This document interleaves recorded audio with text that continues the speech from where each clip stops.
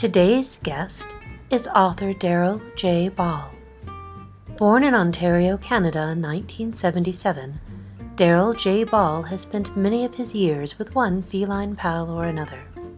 He developed a love for reading at a young age, especially in regards to science fiction and fantasy.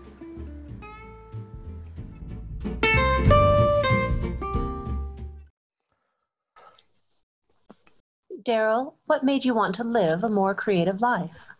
Starting off with a tough question. It was something that had been part of my life when I was younger, and I kept it buried for a very long time while dealing with sorting stuff out in my 20s and early 30s. But then my grandfather passed away following a bout with Alzheimer's.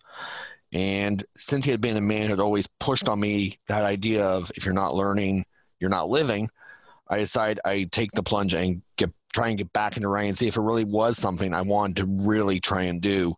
And so pretty much every time I write, it's sort of to honor him in a way. And I haven't looked back. Do you plan your projects in detail or go with the flow?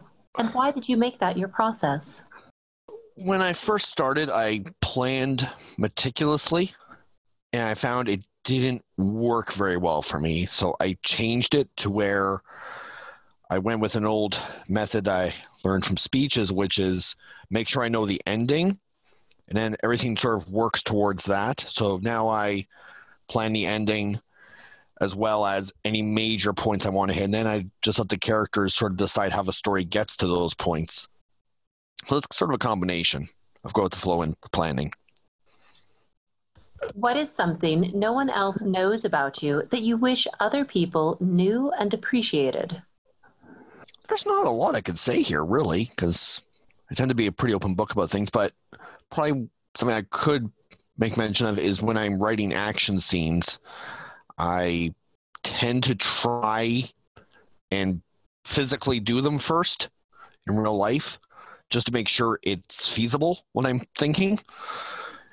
So I've hurt myself doing that a few times, but at least then I'm picturing it correctly when I write it and know that it is possible if anyone ever questions it. They no, it is entirely possible what I have written here. I've just maybe made it a little more exciting than it really is. What are your favorite inspiration prompts, productivity tools, or creative routines? For prompts, I'm prompted by almost everything. So I just never know what's going to work. So picture sometimes it's something someone says to me or a quiz I've done, just random stuff for prompts. But as far as productivity tools, I try to have music playing, and that's the same idea with the writing is music has a flow to it. And so when you're writing, you also have to sort of work with that flow because it follows the same sort of idea. And I find that really helps to keep the excitement up and to keep the rhythm moving. And as far as creative routines, I will actually, before writing, go for a walk so I can talk to the characters so that I'm sort of in the right mindset to write about them afterwards. Just sort of gets me back in that mode if I feel I'm communicating with them, at least that they're talking, telling what they want me to write about for them. Probably something that seems strange to non-writers. But remarkably familiar to most writers. Yes, far too familiar. I end up, when I get stuck in a place, I'll sit there with pen and paper. All right, what are 6 ways you're going to get out of this hole? I'll wait for them to tell me. Usually answer 7 is the one that we go with. I think this is just kind of how we run it. Yeah, I've had situations where the characters decide to have a crisis of faith in the middle of me trying to write a scene with them. That leads to a very long walk. You never want the characters having a sudden crisis on their own terms. You can't punish them if they're doing it to themselves. What 3 things do you wish you had known earlier in your creative journey? It comes back to why I sort of buried that side of myself for a long time, and that is that accepting the idea that your editors really actually want you to succeed. They're critiquing you, but they're doing it because they believe and they want it to work as well. And so you have to sort of accept that they genuinely want to help you. And once you get past that, it makes things a little bit easier, I find.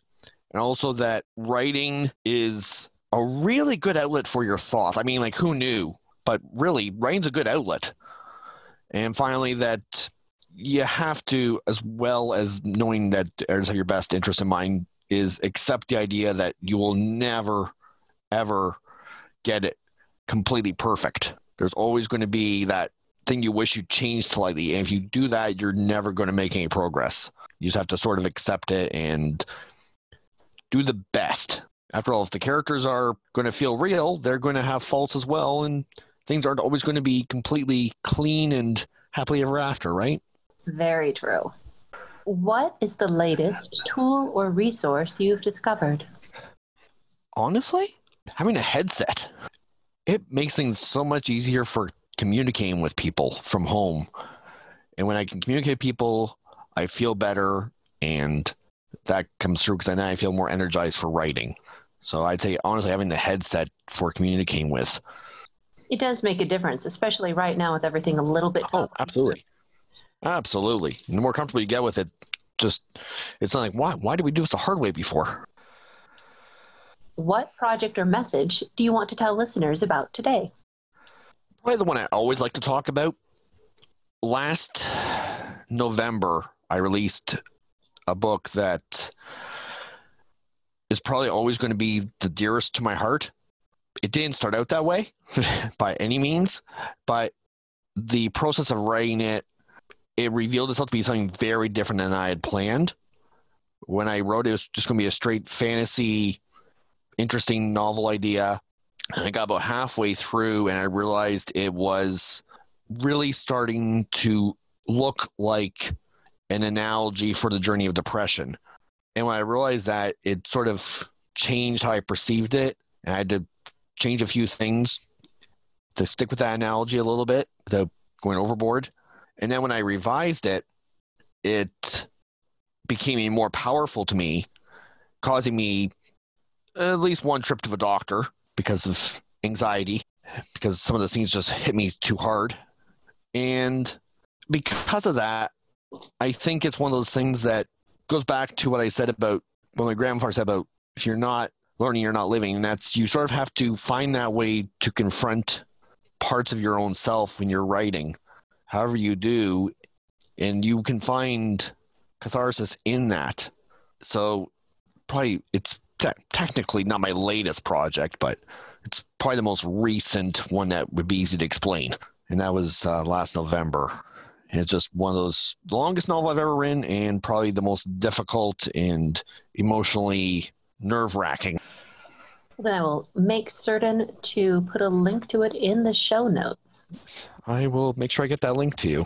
Well, thank you so much for coming on the show for a chat. My pleasure.